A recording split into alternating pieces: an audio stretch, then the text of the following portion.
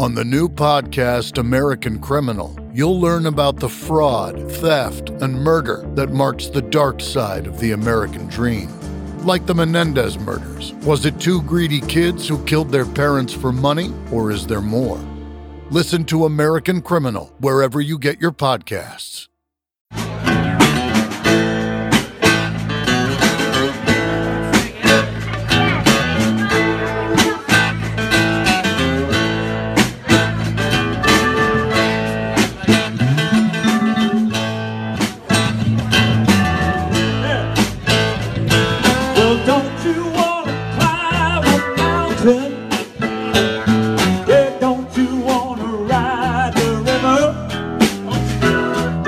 Drink from the magic fountain. Give your woman all the love that you can give her. Well, don't you wanna be an outlaw? Don't you wanna ride the range? Don't you wanna be an outlaw, children?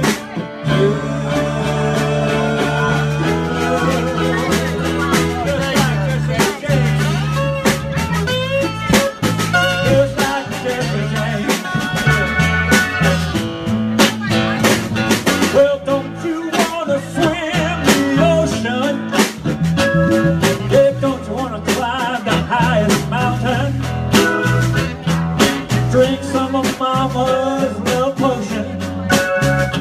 Kiss your woman till she just can't sing. Well, don't you wanna be an outlaw? A poor boy out on the street. Well, don't you wanna be an outlaw, children?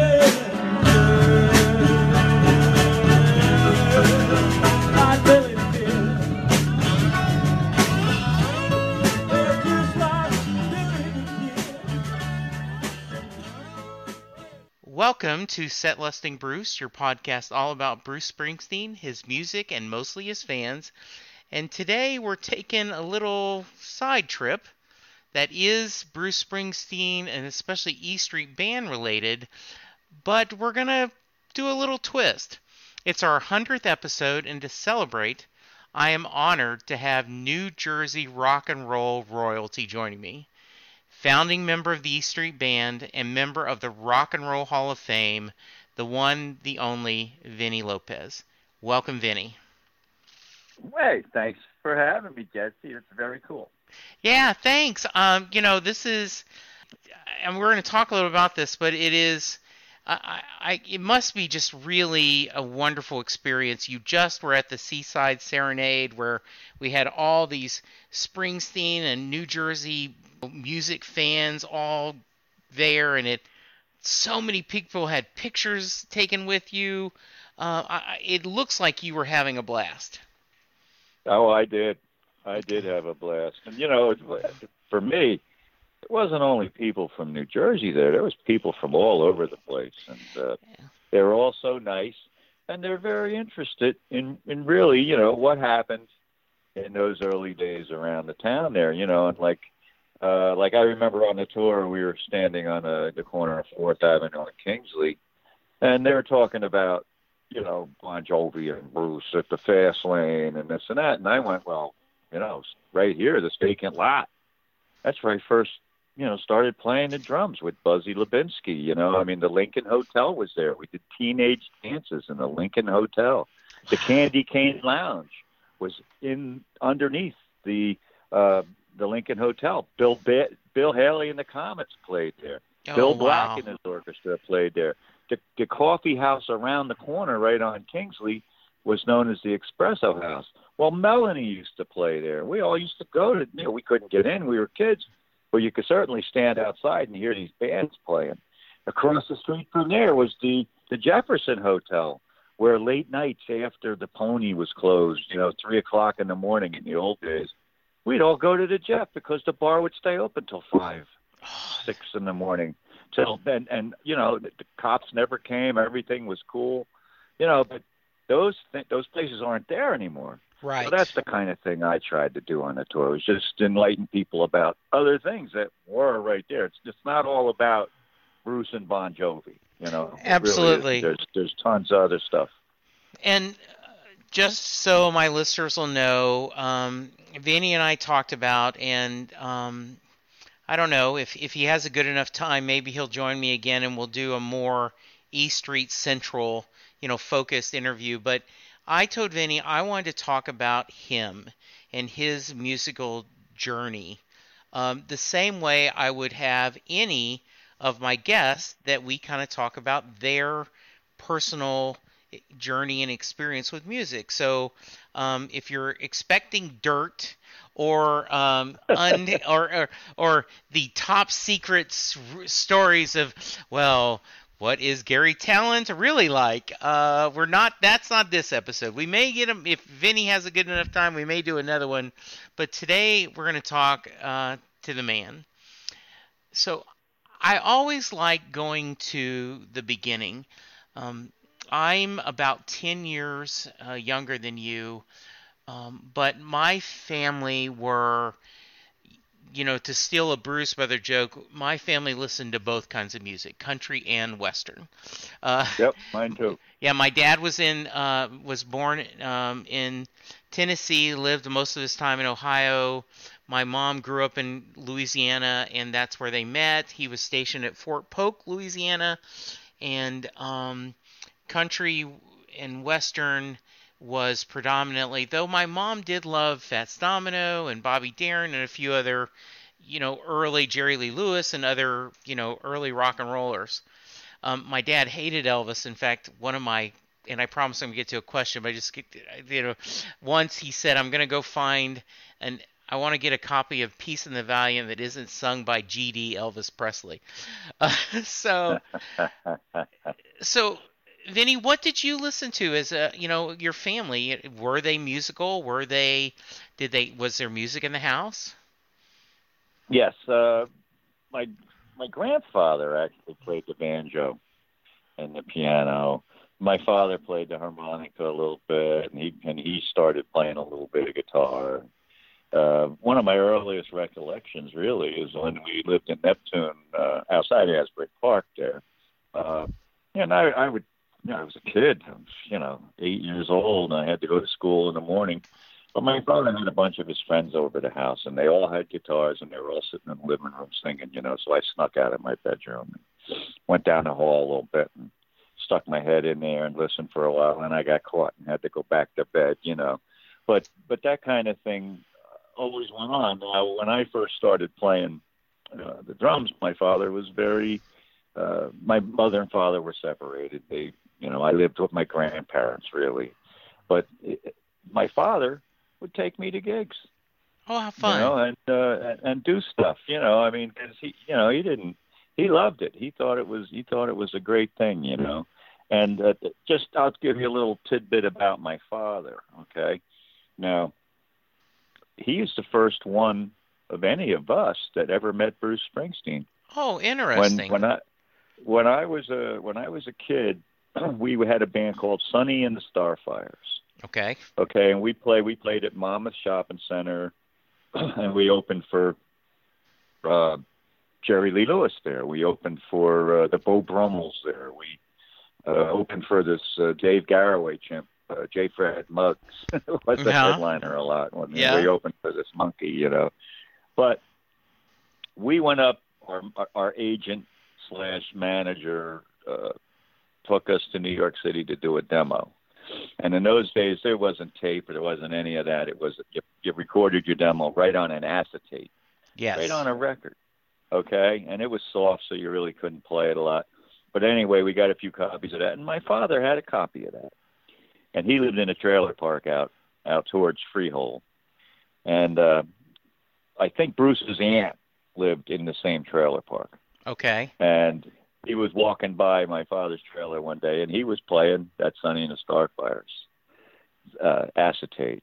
And Bruce came up to him and said, "Yeah, that's good.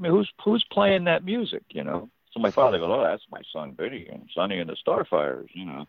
And since that day, I think Bruce went because he liked the way Sonny was playing guitar. So Oh, how he fun. used to come and hear Sonny play, and we didn't know Bruce was in the audience listening to Sonny play. Right. You know, but that's what Bruce does. And to this day, Sonny and Bruce are very good friends, you know. Yeah. But that's just a little tidbit about my father. And like later on now, my father got really hurt in an accident, and he's in a wheelchair. But he would always he lived in Asbury, he was always on the boardwalk.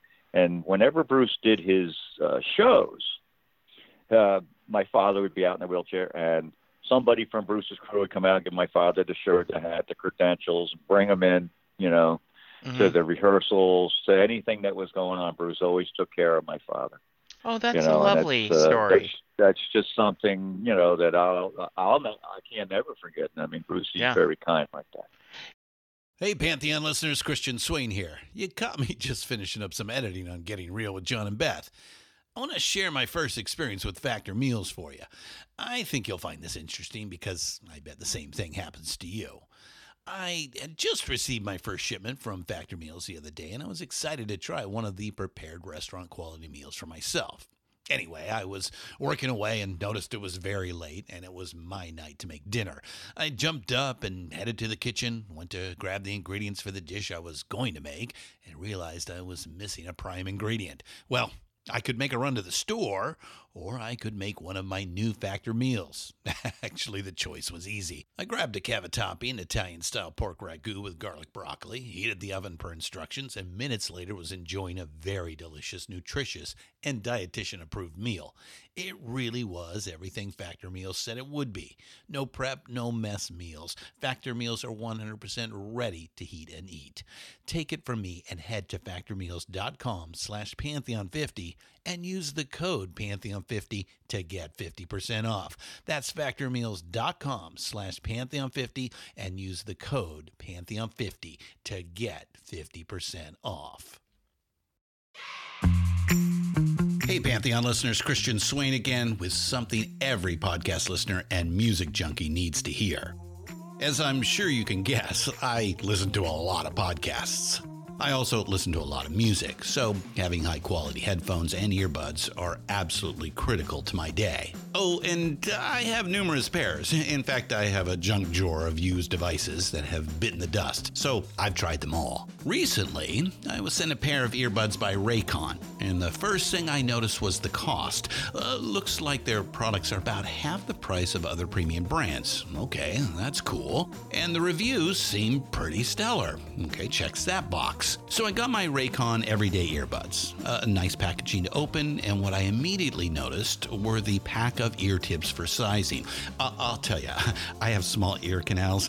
I know, a flaw. So to see choices for the best fit, especially while exercising, oh yeah. And yes, they were immediately comfortable. Sound quality was great too. Plus, I have 3 EQ options that I love because I like more bass in my music and less in the podcasts. 8 hours of playtime for the battery is great as well. Surround sound, noise canceling, and awareness mode all included. I think I'm in business, and I just realized I've had them in all day. Like I said, super comfortable. Go to buyraycon.com/Pantheon today to get 20% off your Raycon order plus free shipping. That's right, you'll get 20% off and free shipping at buyraycon.com/Pantheon.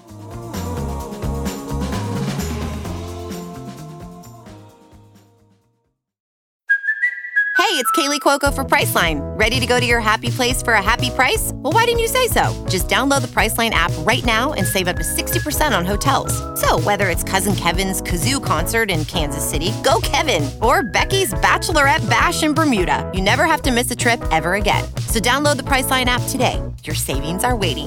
Go to your happy place for a happy price. Go to your happy price, Priceline. You know, I have to ask this question. My wife's brother, Ralph, is about your age, and he played in a band during high school and college. He was a drummer, and my father-in-law, God rest his soul, would take them to gigs. He would load up the stuff in the car and bring him to him. But it was a sore point with Ralph is that Ray Carroll, which is my father-in-law's name, always made him report the money they made to the IRS. Oh, God. And Ralph's like, I'm the only 17-year-old garage band drummer that's having to report that I made $50 at a CYO dance to the IRS. Right. And cash, too. Yeah, exactly. Like, wait, what are you kidding? So give me a check, I'll report a check. Exactly. So but I love that when your family's supportive and they want to be there for you, and that's great. Yeah, my whole family supported what I was doing back in those days. Yeah. To get ready for this, I rewatched you accepting the acceptance speech at the Rock and Roll Hall of Fame, and later in the interview, I want to talk about that night and share with you and kind of have you share your emotions. But you talked about, I thought it was really special. You spent your time talking about the people who helped influence you and helped you along your journey. And if you don't mind, would you mind repeating the story about how you fell in love with the drums and decided that was your once and future, destiny? Sure. Well, first of all, when I was a kid, and I was in third grade, I got in a drum and bugle corps. I didn't play the drums. Okay. I played a bugle. Interesting. And, I marched in many competitions with the Shoreliners, Neptune, New Jersey, VFW thing. And, but I played the bugle, but there was guys there, the Abel brothers, it was Dieter and John Abel. And they were both the drummers. They were drummers in the band, So one time Dieter says, "Hey, come on over to my house," and I go to his house and there's a drum set set up in there. And it was beautiful, Another thing happened to me. I went to my cousin Ralph's house, and he's a little older than me, but I went to his house. Now I'm a kid, and I walk in, and there's a drum set set up, and it's glistening in the sun. It was beautiful. I didn't sit down and play it because I didn't have any clue. So now I'm getting to 8th grade in high school, and my friend, who is my doctor today, his name's Augie Rioli, and I went to him today. I just saw him. He says, "Hey, they're having these teenage dances." We went to Holy Spirit School in Asbury Park. Okay, I lived in Neptune and took a bus down to Asbury. But he says, they're having teenage dances on Thursday nights, and let's go to one. It's over here at the USL on Sewell Avenue. So I said, yeah, okay. So we waited till the thing was going to start, and it was like, early because it was teenage dance. So it was a Thursday night. So we're walking over, and you could hear the music playing because Buzzy played drums along with records. Buzzy Lubinsky. Wow. And we're walking down the street, and I'm saying to Augie, I said, I thought you said it was like a guy playing records. That sounds like a band. When we went up the stairs, and sure enough, there's all the kids in there, and through the kids, you could see Buzzy over there on his full drum set. He had 2 turntables. He had headphones on. He'd cue the records up while he's playing the other record. He could play with one hand, cue the records up, go back to playing. When that song was over, he pushed another button, and this record would start spinning, all 45s. And right there, I went, holy mackerel, that's pretty cool. Yeah. So I went up and started talking to Buzzy. He gave me a job, like helping him clean up afterward, bringing the records to his car, bringing the drums out, sweeping up the USO club. But soon I started going to all these other teenage dances with him and doing the same thing. So every once in a while, he'd say, "Look, I gotta go do something," and he'd give me the drumsticks. Now I had no idea. He showed me how to hold the drumsticks, and all I did was flounder around and play along with records. Just one here, one there. But then I got myself a bunch of records, and I got myself a practice pad, and I started playing what I heard on those records, just trying to keep that beat that I was hearing. When I was in drum and bugle corps, I played my bugle along with Elvis Presley. Yes. I mean, you asked what I had listened to, and Elvis. First record I ever bought was the Mule Skinner Blues. You know? Yeah. So that kind of, the Beach Boys. I love the Beach Boys. So, but that's how I really learned how to play the drums. Yeah. And not long after that, I was in a band with Sonny Ken, you know, Mhm. I mean, playing.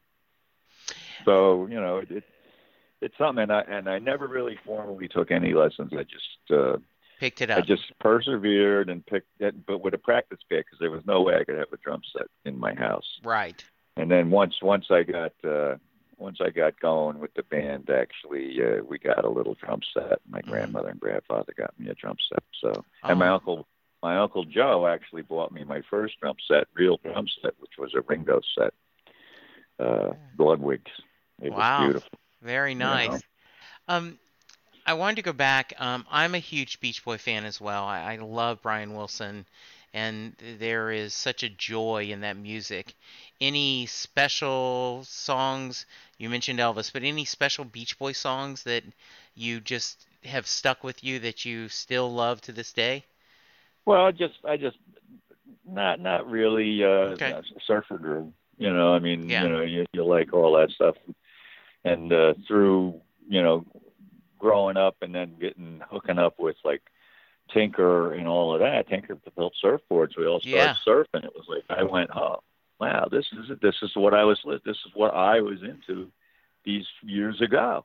And how funny! You know, it made me feel pretty good. You know, there was a lot of stuff like that went on with me. But the Beach Boys, I was really into.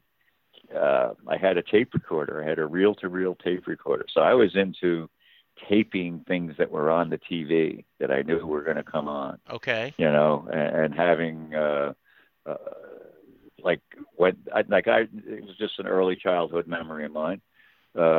Jerry Lewis replaced, I think it was Jack Parr on the Tonight Show years ago. Right. And he was doing this thing, one hen, two ducks, three squawking geese. So I got out my tape recorder and I recorded that. And then I listened to it over and over again. Now I can say the whole thing verbatim, and it's a test that I could give people to see how far they can go in this test. But I still know that today from when I was a kid because of my tape recorder. I actually recorded the boxing match where who was it? Benny Kid Paret got killed by oh man, why can't I think of it right now? But I had that on tape, you know, just the sound. Yeah.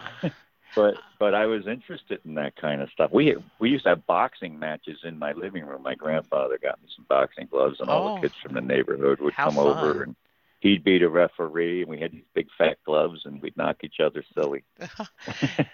You know, I didn't record much of the TV, but I would have my cassette player next to the AM radio and would try to record some of my favorite songs so that I could hear them again.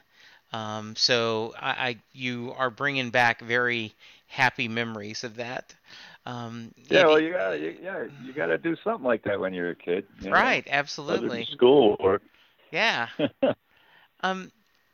So I wanted to kind of move on. You've started performing and for school dances, and if you were like Ralph, he played anywhere they would have them. You know. Well, we were selective because not everybody wanted us. So, absolutely. So when we found someplace, we stuck roots in there.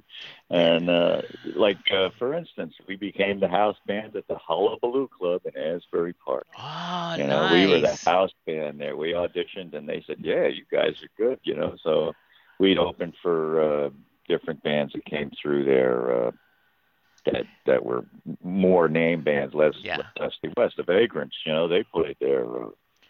NRBQ.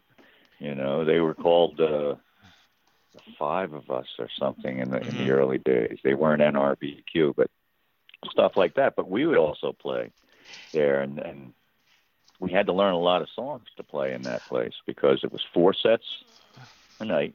Yes. It was 55 on and 5 minutes off. Wow. 4 sets, 55 and 5. But during the 5, I was the drummer. It was hullabaloo. I had to keep it beat. Right. So everybody else got to take a break. So But not I you. didn't. And they would bring me my soda, and stuff that I was drinking over, like Yeah. I remember they had the root beer, they had ginger ale, they had Coca-Cola, they had orange Right. soda. They'd say, well, what do you want? I'd say, just spill all of them in there. Suicide is what we Toxin we of all kids of it, used to yeah. call it. Yeah. I was Just give me them all. Yeah. I was going to ask you, Vinny, what were the must songs you had to know and to kind of, you knew that the kids wanted to hear those songs? What were they? Well, we did Chuck Berry. Yeah. Okay, we did some Rolling Stones. Mhm. I mean, to us that was like we didn't do a lot of Beatles. We did the other stuff. We actually did Beau Brummel songs. Like when we opened for Beau Brummel's at Mama said that they really hated us because we did one of their songs. But we did Jerry Lee. We did stuff like that. Sonny was into Bill Black combo, so we Okay. did some stuff from that. We didn't necessarily do what was the kids wanted to hear. Actually, because I was fired from Bruce's band, but I was also the very first audition I went to was fired because I wouldn't do Wipeout. So I set up the drum. Buzzy lent me his drum set. We went over, we set it up. I'm going to do the audition, and it was Billy Chinick and Danny Federici. Okay, with the Storytellers. They were making a band. And I was auditioning to be their drummer. So Chinny goes, okay, we're going to do Wipeout. I said, come on, I sing. I've been singing since I was a little kid in grammar school. Right. I want to sing background and play, He goes, no, you got to do Wipeout. Everybody wants to hear Wipeout. This was his thing. Everybody wants to hear Wipeout. I said, well, I want to sing and play. He goes, we're going to do Wipeout. You either do Wipeout or leave. I said, I'll leave. So how fun. The very first time I ever auditioned for a band, I was fired. Well, you've kind of answered one of my questions later as I was going to ask, back in the day, was there a song you were tired of playing and you just didn't want to hear? So we have at least one, Wipeout, right? Yeah.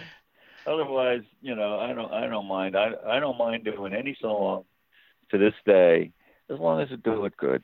Okay. I don't care. I don't care what song it is, a slow one, a fast one, whatever it is. If somebody asked me to do a song, if I can do it, I do it, and I don't care.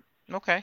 Which one it is, and I never get tired of playing. I play with a few tribute bands around, and I never get tired of doing those old songs, the old Bruce songs that I play on. Mm-hmm. It's just.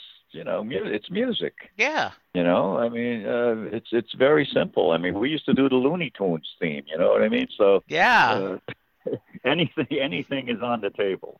So very that's cool. just the way you got to do it. So Vinny, this is dealer's choice, but is there any specific maybe live performance memories you have that you might want to share with our audience?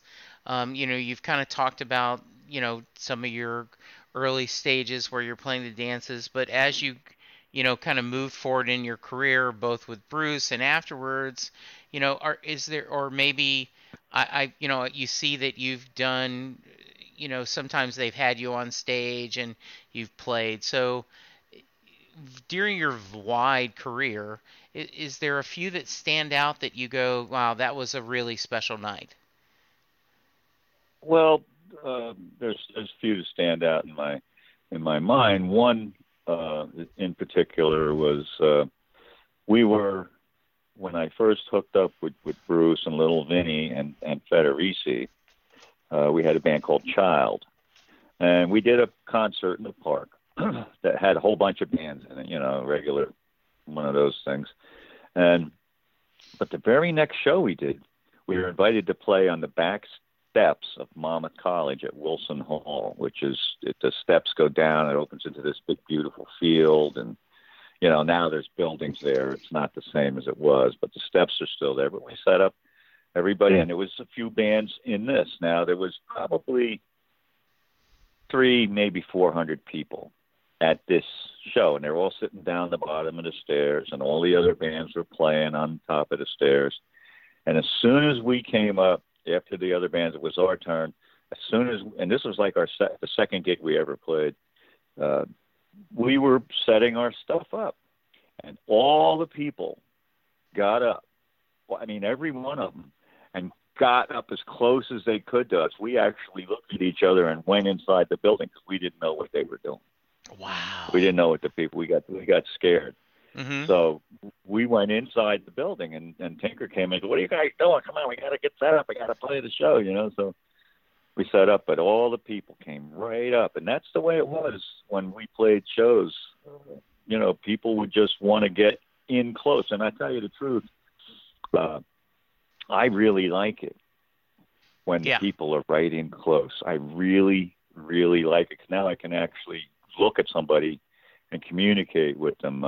The show we just did at the Stone Pony, we Dog Whistle with Paulie Whistler and John Sebastian and Bryce and Gary Cavco. Gary's band was all set up on the stage, so we set up right in the front. I only play my snare with my monster brushes, and I sing, but the people were right there. And it was the coolest feeling that there is, because you could just talk to somebody. Hey, I like that a lot, and the people, I think, got a kick out of that too. I can imagine just that feeling, that intimacy. As you get the clubs bigger and the stadiums and arenas and such, it is harder and harder to have a connection. Well, you can't even see the people. You play. Right. I'll go and play with Bruce, like in Philly. Last time. But I when you're on the drums back there and the lights are pounding you, you can't really see the people. Right. But now when I was with Bruce in Philly, he brought me out front. I sang on the front mic with him. That's nice. And now you get an idea of what's going on. Right. But you're still, 40 feet away from the front row. Yeah. They're way over there. So, it can't be intimate, with Bruce now, the way it is. But even like at the Paramount, or you play, like when I go on the Light of Day tours, we play a lot of small little venues where people are right on top of you. But then there's the ones where you play in this opera house, and they're way over there. And to me, it becomes harder for me to get it across when you're so far away. I like, I can do my thing when I'm right up close and natural with people. Yes, I agree, and I would have loved to seen that with just the snare drum and the brushes, and I was lucky enough to a local singer-songwriter, Sarah Hickman, once did that. She had a guitar, and a guy had a bass, and then it was only a snare drum, and I was amazed at how much percussion and how between the brushes and the sticks and kind of working, how much diversity he could do without this big old drum kit. And so I can think that would be a blast to do that. No, it is. To me it is, because people go, how do you make it sound like all them beats? I just do the beat, Yeah. I mean, it's no big deal. There's backbeats there, I can do that. But the other stuff, I'll make you imagine that there's a cymbal there. You don't have to. It don't have to be there, but you're going to think there is. Yeah. Just because of the way I do it. That's sometimes wonderful. I'm funny. I'll go and I have a lick and I got to go pop boom on the cymbal. And I'll just do it, but there's no cymbals there. That's awesome. But I stamp my feet and I do stuff. Yeah. Like running in place. Sure. So over the years, have there been, favorite bands or albums or songs that you've gone, yeah, that's something pretty special? Yeah. Oh, absolutely. The whole bunch of us, like I said, in the old days, we used to listen to, I'd go to Sonny's house and we'd listen to Bill Black. Mm-hmm. And we'd listen to, Jerry Lee, and we'd listen to Chuck Berry. So we had a handle on how to play it ourselves, Yeah. when the Rolling Stones came around, that we liked them. We listened to all those British bands. Yeah. The Beatles, we listened to them. Sonny, we didn't do any real Beatles, but I had a band called The Moment of Truth, and Gary Talent was in that band. We did the whole Sgt. Pepper album. Yeah. So, you go through your gambit, but guess what you got to do that? You got to listen. And Yes. we did Revolver, and we did all of those, Beatles. Yesterday. Are you still there, Vinny? Now Okay. Yeah. I'd like to go see another Jimmy Buffett show, Yeah. So, Yeah. because I like Jimmy Buffett, I do. I enjoy some of these Zydeco guys. Now, don't ask me their names because I don't know, but they Right. come up every once in a while, and I'll go hear their band because it's great, And I got a ton of guys now that when I go places, they also, you're going to play a song, So if there's no drum set there and they're just a guitar player, I get a tambourine and I can certainly sing right along with them, and I enjoy that too. I enjoy that. I can't really have my drum and no microphone in front of me. Right. Absolutely. I got to have a microphone. Absolutely. Yeah. Oh, that's wonderful. Thanks. And I just a couple more questions because I didn't want to take you too long, but this has been so much fun. I will ask this, and I had kind of told you I was. Is there a song that you wished or an album you wished you could have played on? You've certainly moved on and had a very satisfying, musical life and everything, but when you see some of the work that Bruce or Little Steven or other people, in the band have done, is there something you go, yeah, I would have liked to have been on that album, or I would have liked to do drums on that song?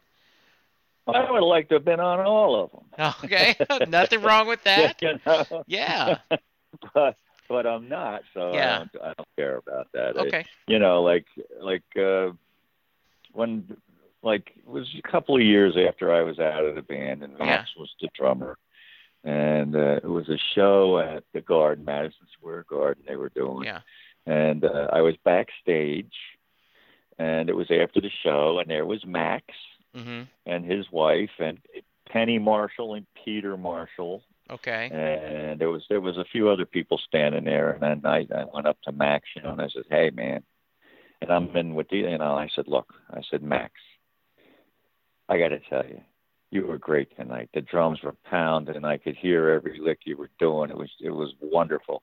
He goes, "I should be great. I'm doing all your licks." What a great line! That is Max wonderful. says to me, Max says to me.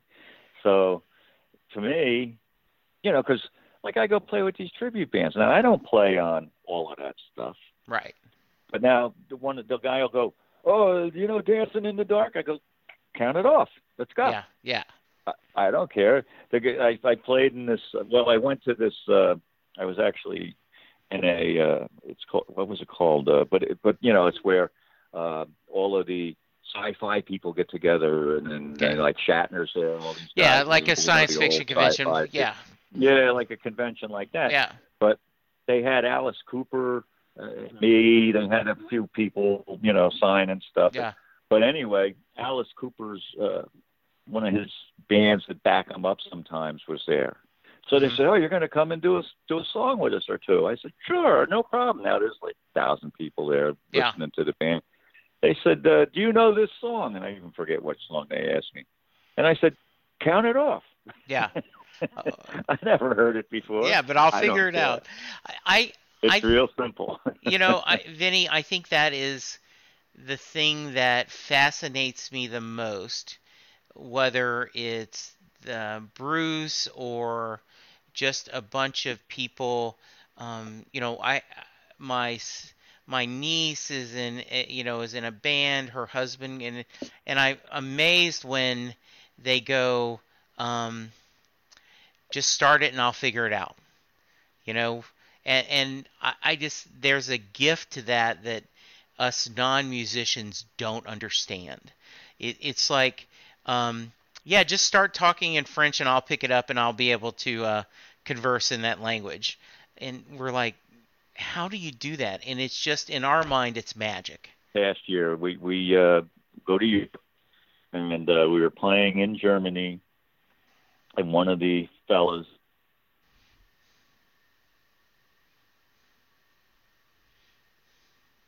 on my snare, but he starts singing because he's from Amsterdam, so he's singing in Dutch. Yeah.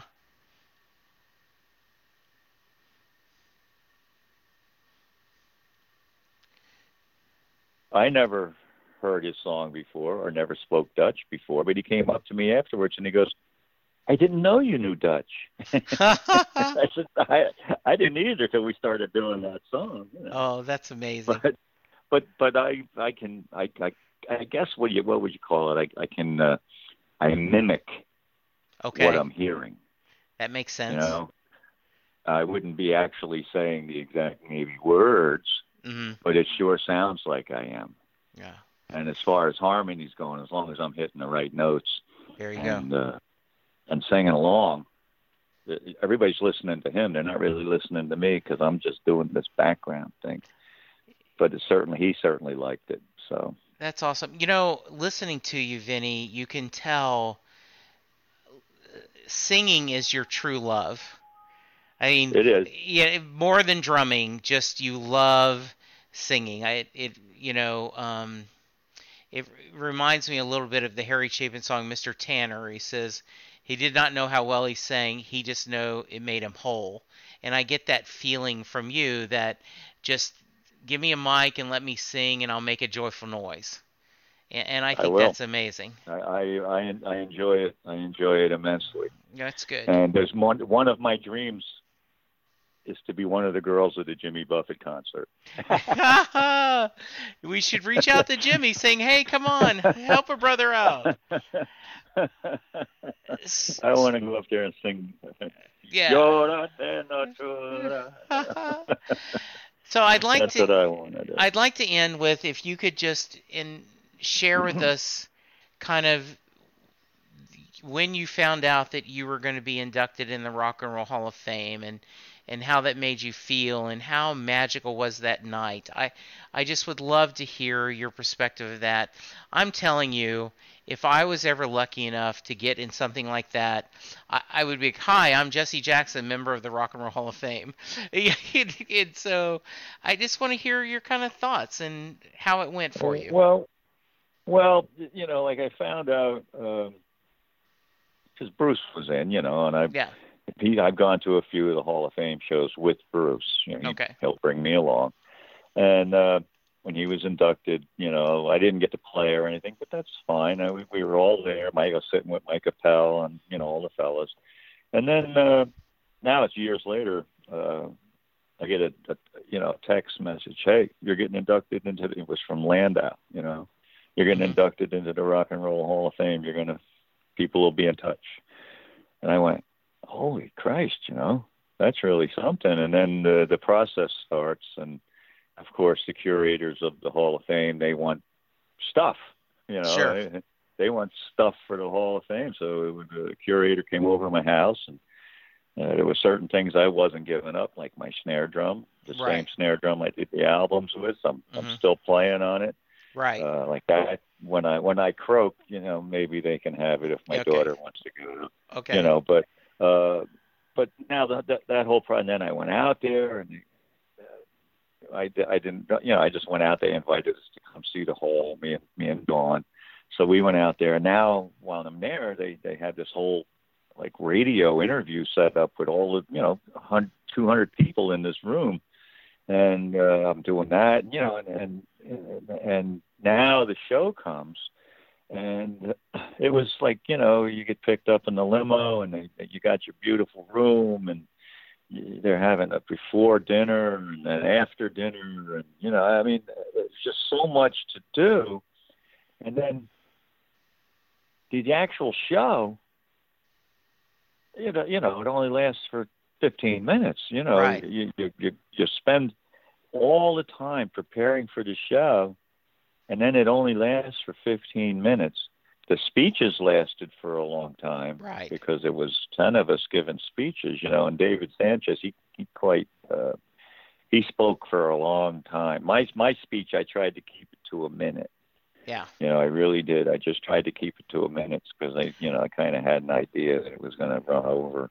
And Bruce was a long introduction too. He took a lot of time, and it was very beautiful what he said. I was wondering, how much did you work on your speech? You certainly. Oh, I sat down. Okay. I sat down and thought about it, and then I said, all I want to do is give homage to these guys. Yes. Sonny Kent, Bill Chinnick, Buzzy, Tinker. These guys that really helped me along. Yeah. I'm a drummer.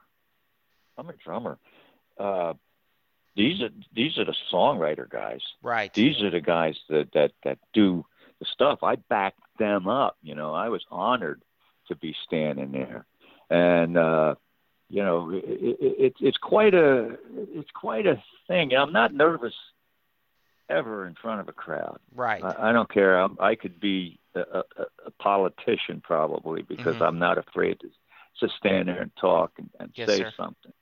But on my speech, I thought about it, and then I just went about the history of what I was thinking about.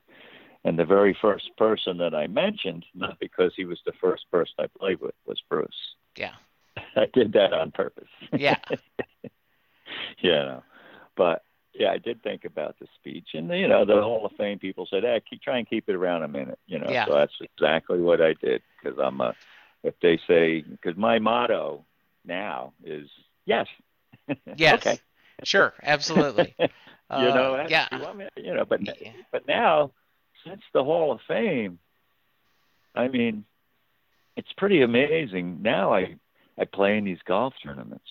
Wow. I do all kinds of different things that I wouldn't be doing Right. if it wasn't for the Hall of Fame. Like this year, I'm going out and playing in Joe Madden's golf tournament out in Chicago.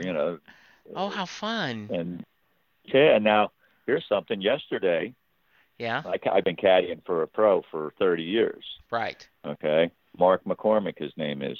Well, we went up to New York State and into a qualifier for the U.S. Senior Open. Okay. And we shot 67. We're the medalists. We won the tournament, and now we're going to Boston in 2 weeks to play in the U.S. Senior Open with Tom Kite and all them guys. Nice. Oh, that's another incredible whole part of my life that I wouldn't give up for anything. Just the caddying for Mark. That is, and how many years have you done that? For him? Yeah. 30 years. Now, how did that start? Well, I worked at Hollywood Golf Club. Yeah. As a caddy, I did a whole bunch of stuff there. But he was a young guy. He was an assistant over at Deal Country Club, and they would come over, and I met him, and he said, hey, I got a Monday qualifier. You want to try and caddy for me? I said, sure, and I'd caddy for him, and he didn't have any money, so he'd give me a golf club, Yeah. But we started going all around. I had an old car. I drove him around. But my joke with him is, I said, we'll be talking to a whole bunch of people. Like, how'd you meet Mark? I said, well, when I first met Mark, he was a kid. I was an old fart then. So, but I've been with him. And now we've been to the U.S. Open in 2012 because we qualified. We were 4 under par at that qualifier. And in this qualifier, now we're going to the U.S. Senior Open. We shot 4 under par, and we're the medalists. I mean, to me, it's like crazy. That's crazy. Amazing, and I will be following that to see how fun, such diverse, and you can hear the pride in your voice about helping Mark and being part of that, because that truly is a team. The person caddying, and the golfer, it is a group effort. You guys are working together. That is great. I learned my caddy business early, so yeah, I know about that too. So, do you have anything coming up that you want to share about? Well, that to me right now is the most important thing I got coming up. Okay, that sounds like it. Is caddying in that. But we always have our dog whistle gigs. Okay. Like we're playing tomorrow night at Yvonne's down in Neptune. But I also play with a guy named Gary Kavko in the wonderful Winos, we're called. We've been playing this nice. Loretta Winery for 5 years on Wednesday nights. Oh, how it's fun! ladies' night, and we've been there, and it's just Gary plays the guitar. He's a blues guy. He's in the Blues Hall of Fame, and I just play my snare. Yeah. And we do Steel Mill. And we do Bruce Springsteen band songs. We do Gary stuff. He's written a lot of stuff. We do his stuff, but we do old blues too. Oh. And we go through this whole gambit of songs. And but me and him sing, and it's a lot of fun. And That sounds. that's something else that I like. Yeah, that sounds amazing. In the light of day, I do a lot of work for them. You're a great storyteller. You're a wonderful guest, and I thank you so much. If someone wants to reach out to you, how can they? Yeah. Well, I'm on Facebook. Okay. You can't really friend me, but you can get to me through Facebook, the Messenger, and I respond. Okay. Every morning I look at my Facebook. That's the best way, really. Okay. Very nice. Or see me right at a gig. Yeah. On Facebook generally tells where I'm going to be. Playing and such like that. Otherwise, that's about it. I don't have any web page or anything like that. So. All right. Well, that sounds good. As I said, honored. Thank you for spending the time with me. I appreciate it. I wish you continued success. And, man, wouldn't it be fun to win that Senior U.S. Open? Would tell me about that. Would that not be, I'm going to have you on for you to brag if that happens, right? If that happens, I'm going to call you. Watch it. All right, that sounds good. Thank you, Vinny. You have a wonderful night, and thank you for all the music and all the joy and for being so active among all us Springsteen fans. And you are, as I said, New Jersey royalty, and all of us Springsteen fans, whether from Jersey or not, feel like we are. And so I got to go a big shout out to all them spring nuts.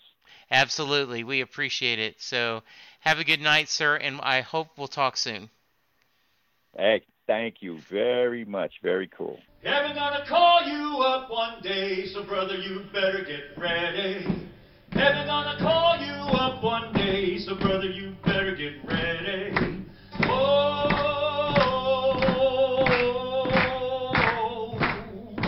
pack your things, be ready to go. Oh, don't you be slow, or you'll be riding that lonesome coal train down the road.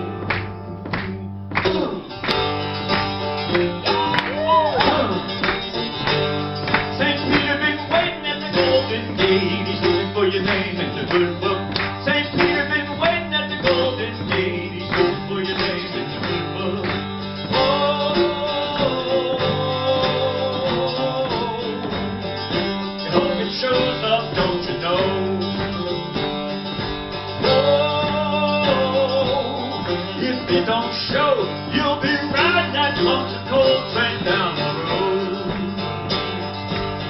Well, Judge and Gray don't play any favorites, rich or poor or in between. 'Cause one of these mornings you just ain't gonna wake up. You'll be riding right behind a big black limousine. The heaven gonna call you up, gonna call you up. Well, heaven gonna call you up one day. You better get ready.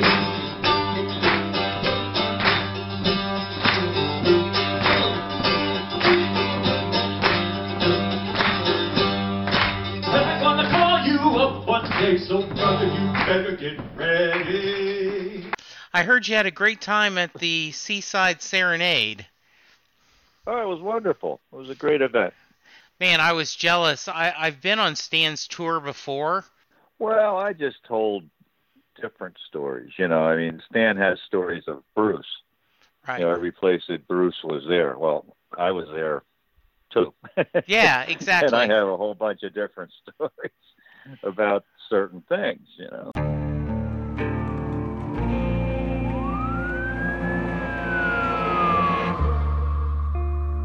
What would you do to achieve the American dream? The big house, the happy family, the money. 911, what's your emergency? Would you put in the hours? Would you take a big swing? What's the problem? What's the problem? Would you lie? Would you cheat? Were they shot? Were they shot? Would you kill? Yes. My mom and dad. My mom and my dad. From Airship, the studio behind American Scandal, comes a new true crime history podcast. I'm Jeremy Schwartz, and I'll be taking you inside the minds of some of our most notorious felons and outlaws, exploring the dark side of the American dream. In my new show, American Criminal, you'll meet the picture-perfect brothers who killed their parents, the thief who stole babies, the crypto king who siphoned off billions, and plenty more. From assassins and gangsters to killers and con artists. Whatever the case, whoever the criminal, you don't know the full story until now. Don't miss the debut season of American Criminal, The Menendez Brothers, beginning February 29th. Listen wherever you get your podcasts, or to get early ad-free access to the entire season first, plus hundreds of other ad-free history podcast episodes, subscribe at IntoHistory.com.